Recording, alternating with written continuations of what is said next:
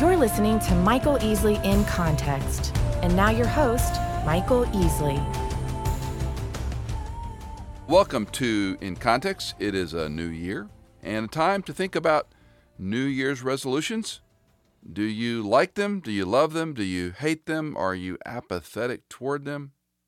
Well, I've gone through every one of those emotions when it comes to writing something down for a new year. Goals can be interesting things. I do believe there's power in writing something down, putting it in front of us, keeping it in front of us, thinking about it, praying through it. Am I going to start something new, stop something I no longer want to do? Do I want to create a new discipline? Do I want to exercise more, eat less? Do I want to read more, etc., etc.? Well, the oldest psalm in the Psalter was actually written by Moses.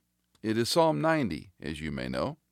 And Psalm 90 is an extraordinary text because it's a reflection of all of Moses' life as he looks back and then looks ahead on the cusp of his life, knowing he will not receive the promise of going into the land because of his disobedience, because of his rebellion against God.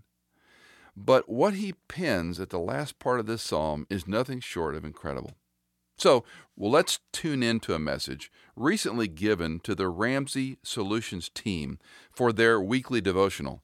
And we're going to take a look at Moses' prayer. And in the passage, you're going to hear 4 takeaways as you think about your new year. 1985, 1987 for me was the time of uncertainty. I turned 30 in 87, so you can do the math. I'll be 60 soon. And I don't know that it was midlife crisis, but the best way I can explain it was I'd gone to college, I'd gone through graduate school, which was a 4-year program. I was in a doctoral program. And at 30 years of age, I was kind of like, is this all there is? I've been 2 years at the first little church I served in Grand Prairie, Texas. The delightful church, delightful people. But I just hit this kind of gestalt. Is this what my life's going to be? It wasn't horrible, it wasn't bad, but it wasn't what I thought it was going to be. Circumstances in life can make us question the reality of our faith.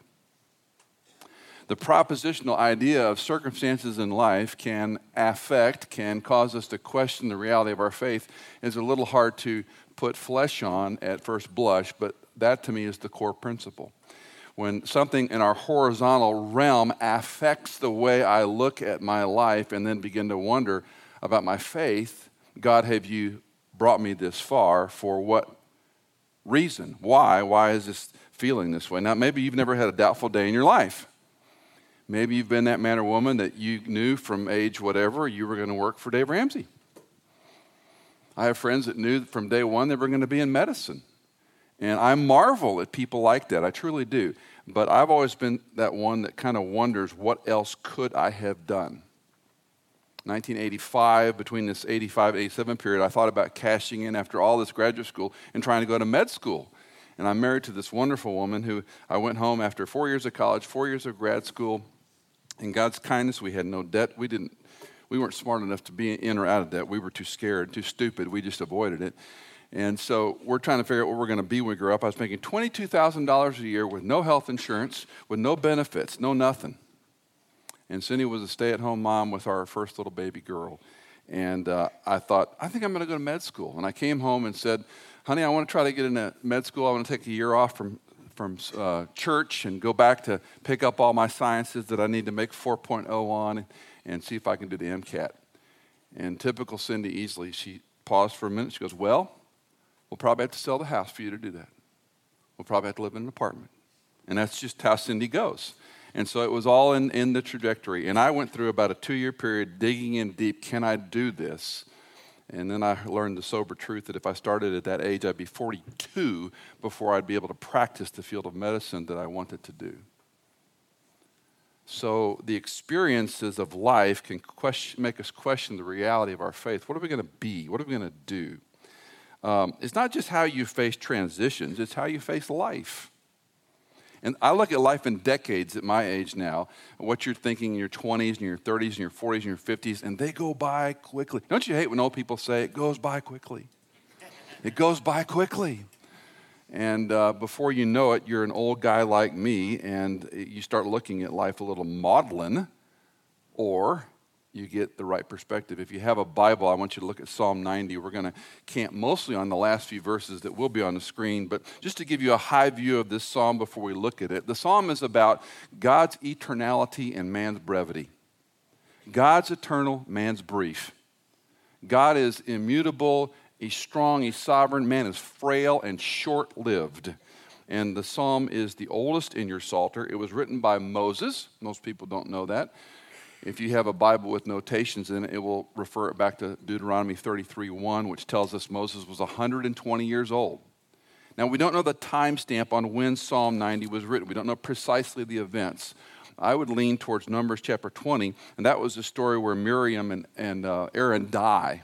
Miriam is the oldest sister. We think she may have been the one that rescued Moses out of the river. Aaron, of course, is older. He's the spokesman with Moses. So whenever you read the Exodus story, keep Aaron in your mind because he's right there with Moses according to the storyline.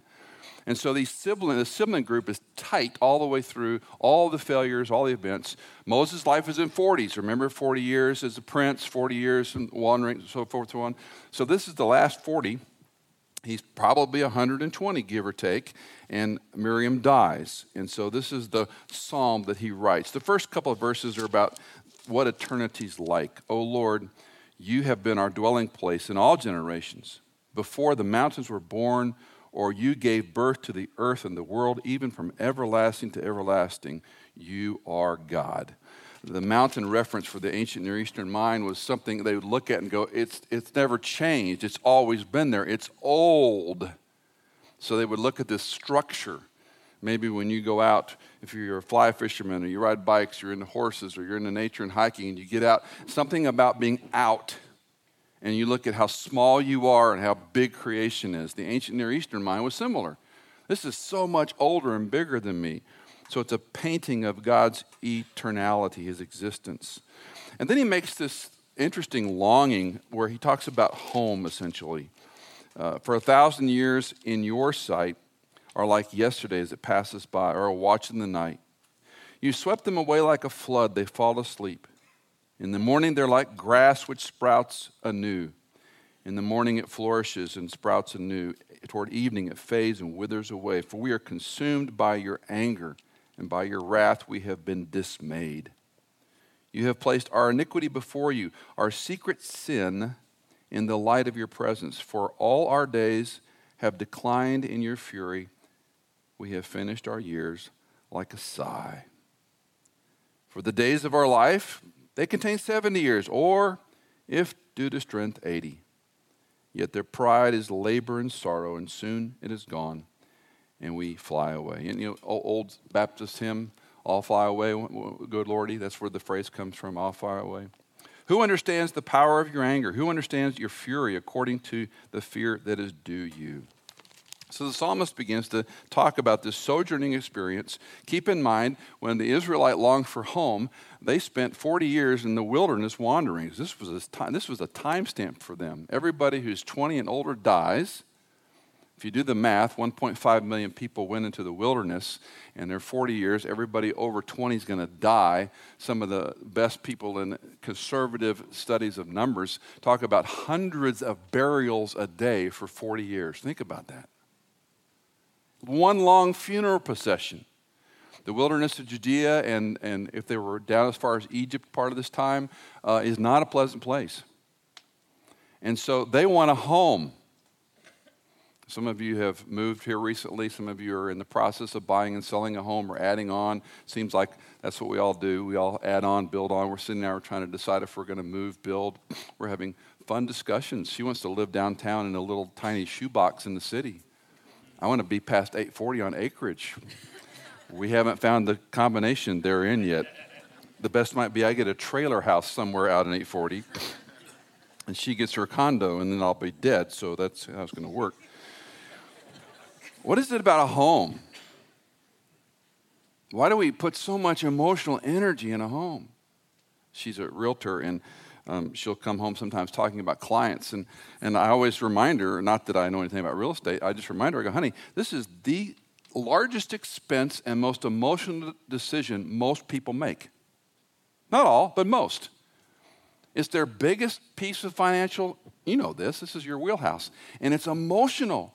And you know the realtor axiom, right? Buyers are liars and sellers are too. They say they want this and they want that, and they really, after 25 houses, they get something completely different. Why do we put so much stock in a house? Israel didn't have a home. They were Bedouins. They lived in tents. Their home was a cloud by day and a cloud by night. And when the cloud moved, Israel would pack up and move. You imagine moving 1 million people in the wilderness? Imagine moving this staff. Let's just round it up to 600. Imagine moving you in the wilderness with tents and all that you need to move from place A to place B, always looking for water.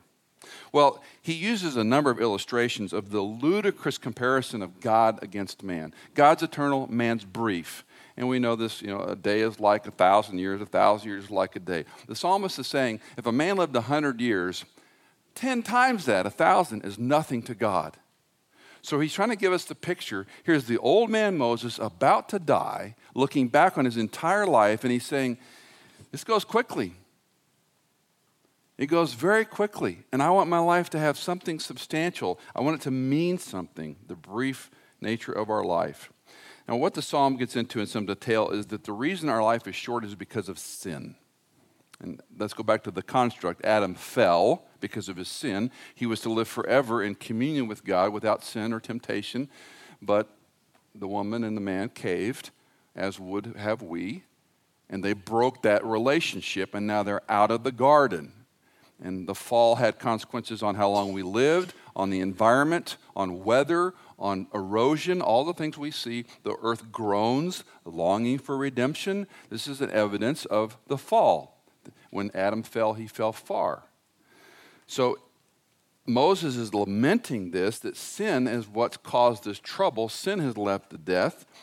And he talks about sin being exposed, our secret sins, or Louis Sperry Chafer, the founder of Dallas Seminary, said a secret sin on earth is an open scandal in heaven. We think we can hide it. We think we can live under the technology, veil of using the right browsers and the right tools. We think we can live a lie and get away with it.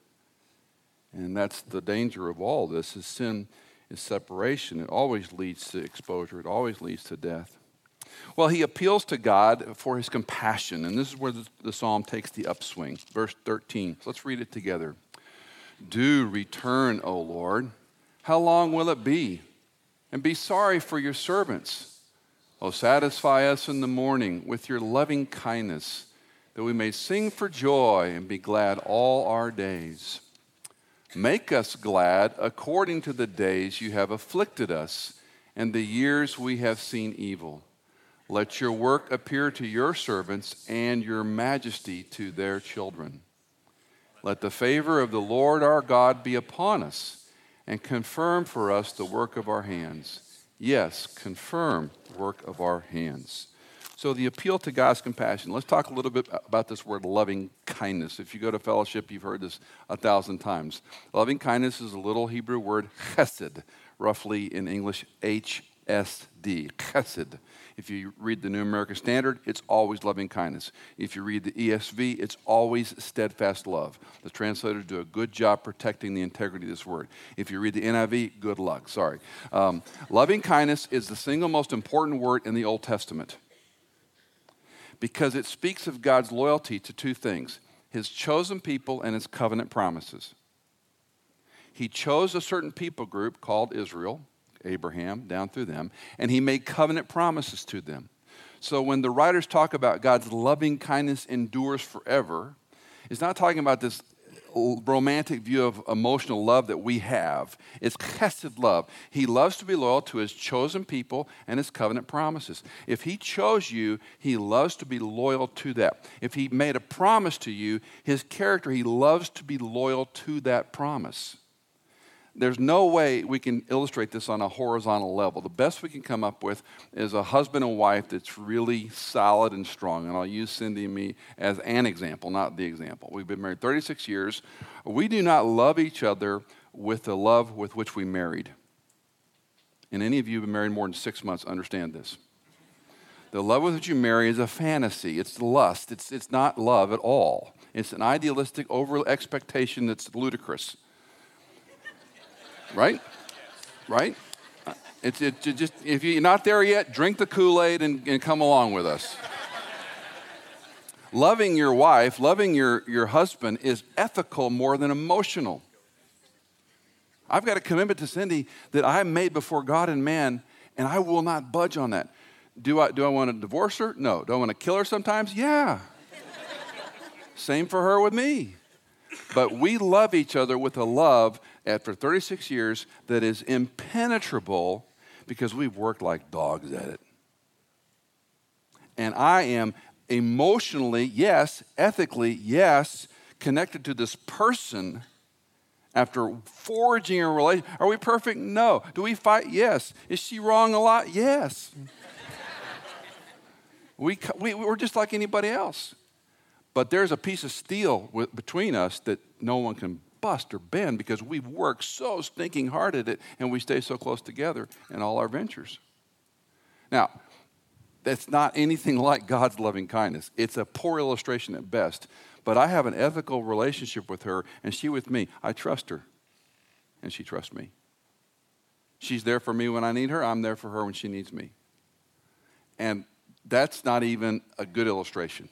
God loves to be loyal to his chosen people and his covenant promises, and they're immutable and inflexible. He will not change them. So the psalmist talks about this word loving kindness. In fact, if you're a Bible student, you love to read your scripture. If you have it in ESV or NASB, every time you see that word, circle it, and it will come alive to you in your Bible when you understand how the psalmist, how the worshiper, how David, how Old Testament stories, Abraham, appealed to God's chesed because there's no place else to go.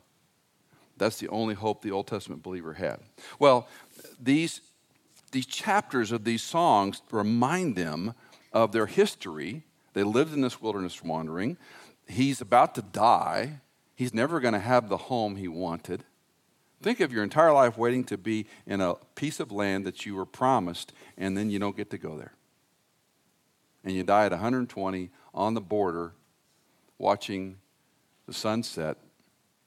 And you lived your entire life. After his experience in Egypt, the first 40 years, the rest of his life was terrible. Now, maybe he had the best tent of all. But if you've camped out more than about a week, I don't care how nice the tent is, right? You want a residence. You want a place to call home. And his was always moving throughout the wilderness years. He prays for the Lord's work to appear to his servants.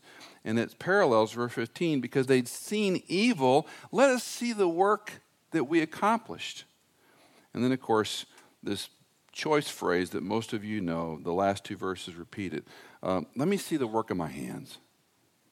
Did what I do make a difference?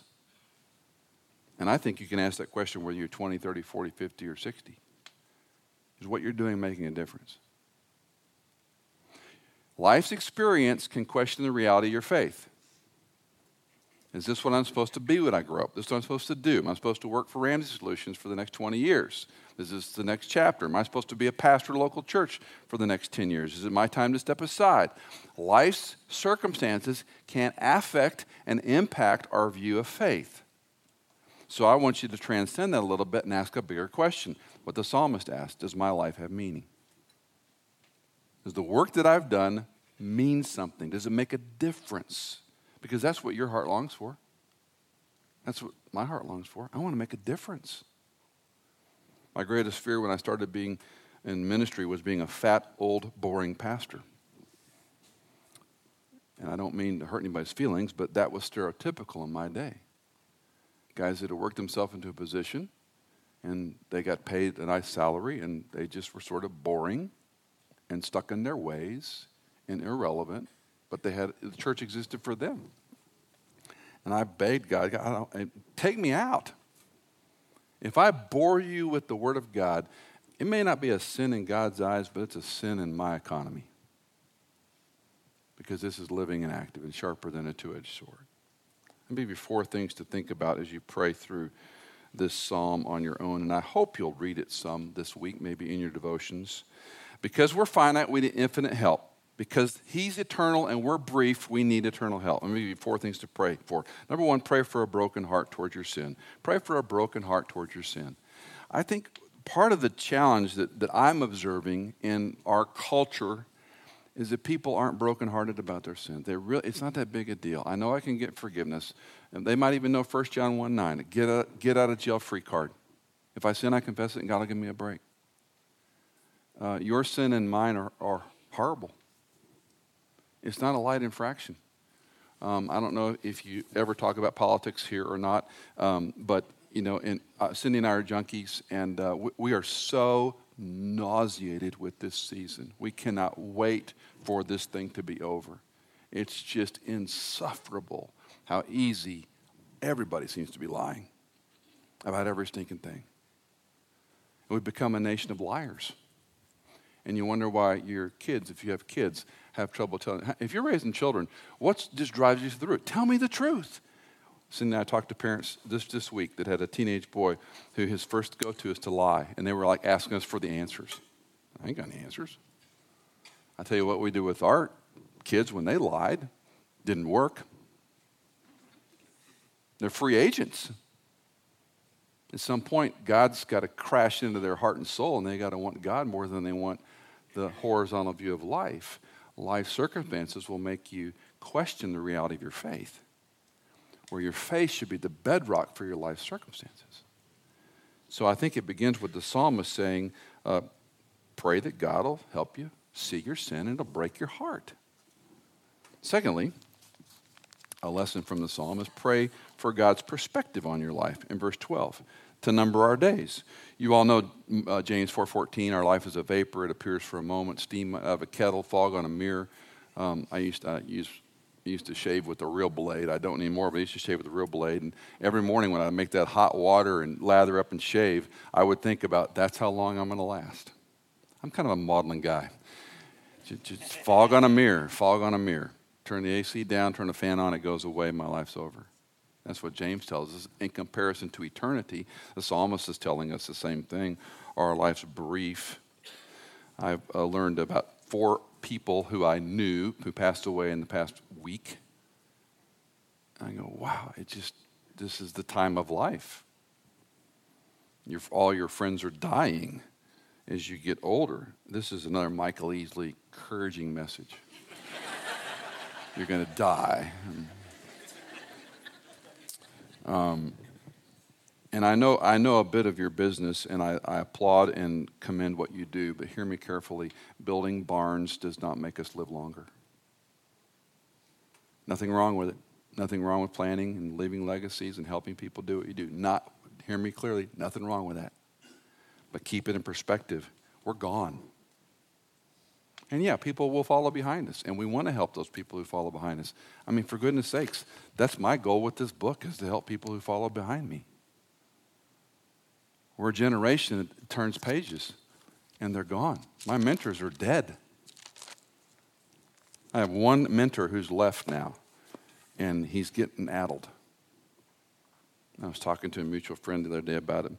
He's a former physician. And I said, when Alan dies, I don't know what I'm going to do. And Robert, who's a little older than me, said, Michael, we're Alan. I said, yeah, but I don't like that.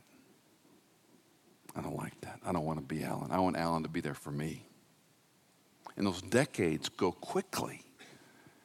I need God's perspective on my life. I need to see the fingerprints that people put on my soul, that somehow I'm putting on other people's souls. Not in an egotistical pride way, but God, am I being used? Listen, we can accomplish all kinds of things. I have 3 degrees. I'm 3 degrees above zero. Big whoop. Big whoop. I have friends that have 4 and 5 PhDs. Big whoop. All that, let me tell you, getting a doctorate, all it requires is enduring boredom. That's all it requires. And writing some checks, enduring boredom. You can do anything academically if you want. I'm proof of that, I promise you. I need God's perspective on my life. God, what do you think of my life? Instead of the what would Jesus do thing we did a while back, I wish it would have been, what does Jesus think about my life, my choices, my decisions? my goals, my objectives. Third, pray for God's grace to make you glad. Pray for God's grace to make you glad. Look again, if you have it in your device or a real Bible. Verse 15, make us glad according to the days you've afflicted us and the years we have seen evil. I love that he ends this way. Don't let me be that half-empty, and I can go there. I can be the Eeyore pretty quickly.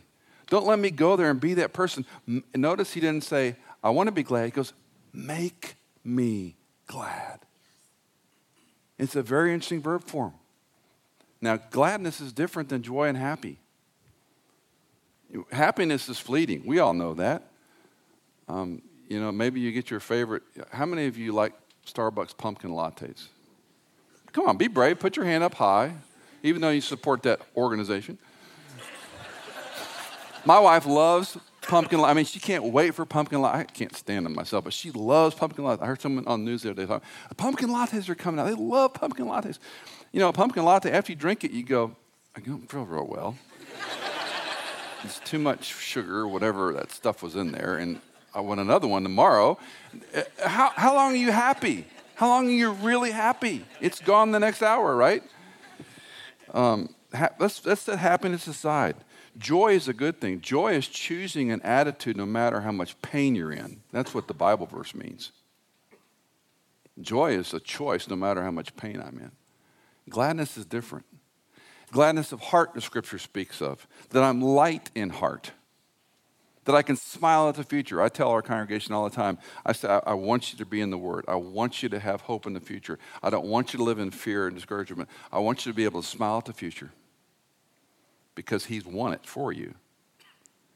Yeah, the world stinks. Politics is horrific to watch. We've got wars. We've got all kinds of troubles. We've got Zika. I wasn't thinking a thing about Zika until I met a guy at lunch last week who just moved from Miami. They moved from Miami. They have a little baby girl. His wife was pregnant when they were in Florida. And I thought, if I'd have been in his shoes, I'd have been paying more attention to Zika. And now all I see in the news is Zika, Zika, Zika, Zika, right? So being in a position of gladness is regardless of our circumstances, regardless of life circumstances, which can affect our faith, can our faith be the bedrock that do not let life circumstances affect us? Pray for God's grace to make you glad. We live by a river of grace, and we sit on the sideline and complain. I don't know the answer. I talk to a lot of people that are discouraged by life, by marriage, by their children who break their hearts, by health issues, and that's part of being in the world I'm in. And I get that. I want to be a compassionate guy. I'm probably not the guy to give you much compassion, but I want to be that guy. But I often want to say to them, were you ever happy as a kid? Were you ever glad as a person? Go back and dig up that memory. What was it like when you were a glad person and you were a light at heart toward God? And what was the circumstance around you that made you feel that way? Now, let's go forward. Will life circumstances have to coalesce again before you're going to be glad? And here the psalmist says, make us glad. Now, I'm pounding a point, but all it means to me is biblical gladness requires God's work in my life. It's not something I muster up. I can't just choose to be an exciting, happy person today. I need God's work in my life. Pray for God's grace to make you glad. That's a pretty good prayer for some of us. God, make me glad. Make me glad for my husband, for my wife. I got a job. I'm sitting in an air-conditioned room. I got a nice office. I got a car to drive, a home to sleep in. I got kids. Yeah, that's maybe glad. Emptiness is the best, I'm just telling you. 4 and last, pray that God will establish the work of your hands. Pray that God would establish the work of your hand. Now, think about Moses for just a minute. Here's a guy who saw God face to face. Here's a guy today who even nominal Jews revere as the most important person on the planet besides God. Moses was the guy who talked to God face to face. He was the guy who saw the 10 plagues of Egypt go through and destroy the Egyptian army on the cusp of the Red Sea. He was the guy that performed miracles and signs and wonders. He was the guy that led those people out of slavery. He's the hero's hero. The law of Moses is more important to them than anything. I don't know what historical figure we could even compare it to in our pathetic view of world history. But the Jew would say Moses was the greatest servant that ever walked the planet. And on the cusp of his death, he's asking God to give my life meaning. It helps me that I'm not alone in thinking, does my life matter? Does it count? Bigger, better, newer, more, no matter how hard we strive in good things, in ministry, in generosity, in whatever in raising your children, in raising your grandchildren, bigger, better, newer, more will always hit a plane for all of us. We go, do I keep going on this? Right? What you teach it, right? One of the greatest lessons we learned through Crown and FPU and all the things we did was you got to draw a standard of living. That's it. And once we get there, we can do some fun things, but we have to come to a standard of living because I can't accomplish everything that someone else can. And that comparison thing, just shoot it, just kill it. Comparison is the kiss of death of gratitude. Once you compare yourself to somebody else, you're going to be disgruntled and unhappy. And we can always find those on either side, right? So for you and me, it's, okay, this is my life's work, not what you do. Not what some person we esteem does. It's my life's work. I want my life to count. Does your life matter? We all remember the end of Saving Private Ryan. And what a poignant depiction when he asked his wife, was I a good man? What's he asking? Did my life count? Did it matter? The end of Schindler's List. We've overused that clip, but the end of Schindler's List. This pen, 10 more people, 10 more people. He didn't do enough. I think it's sewn into the fabric, eternity in our heart. We want our life to count. So pray. Ask God to establish the work of your hands. Father, thanks for these men and women for what they do. Encourage them when they grow weary. Remind them that their faith is the bedrock, not their circumstances. We'll all face the wax and wane of circumstances that make us question and challenge. It's normal. And give us the courage to stand by our faith. Give us the courage to trust you no matter what those circumstances may be. And give our life meaning. In Christ's name, amen. In Context is made possible by donations from listeners like you. If you're a regular listener, would you consider giving a one-time or monthly donation at michaelincontext.com? Thank you.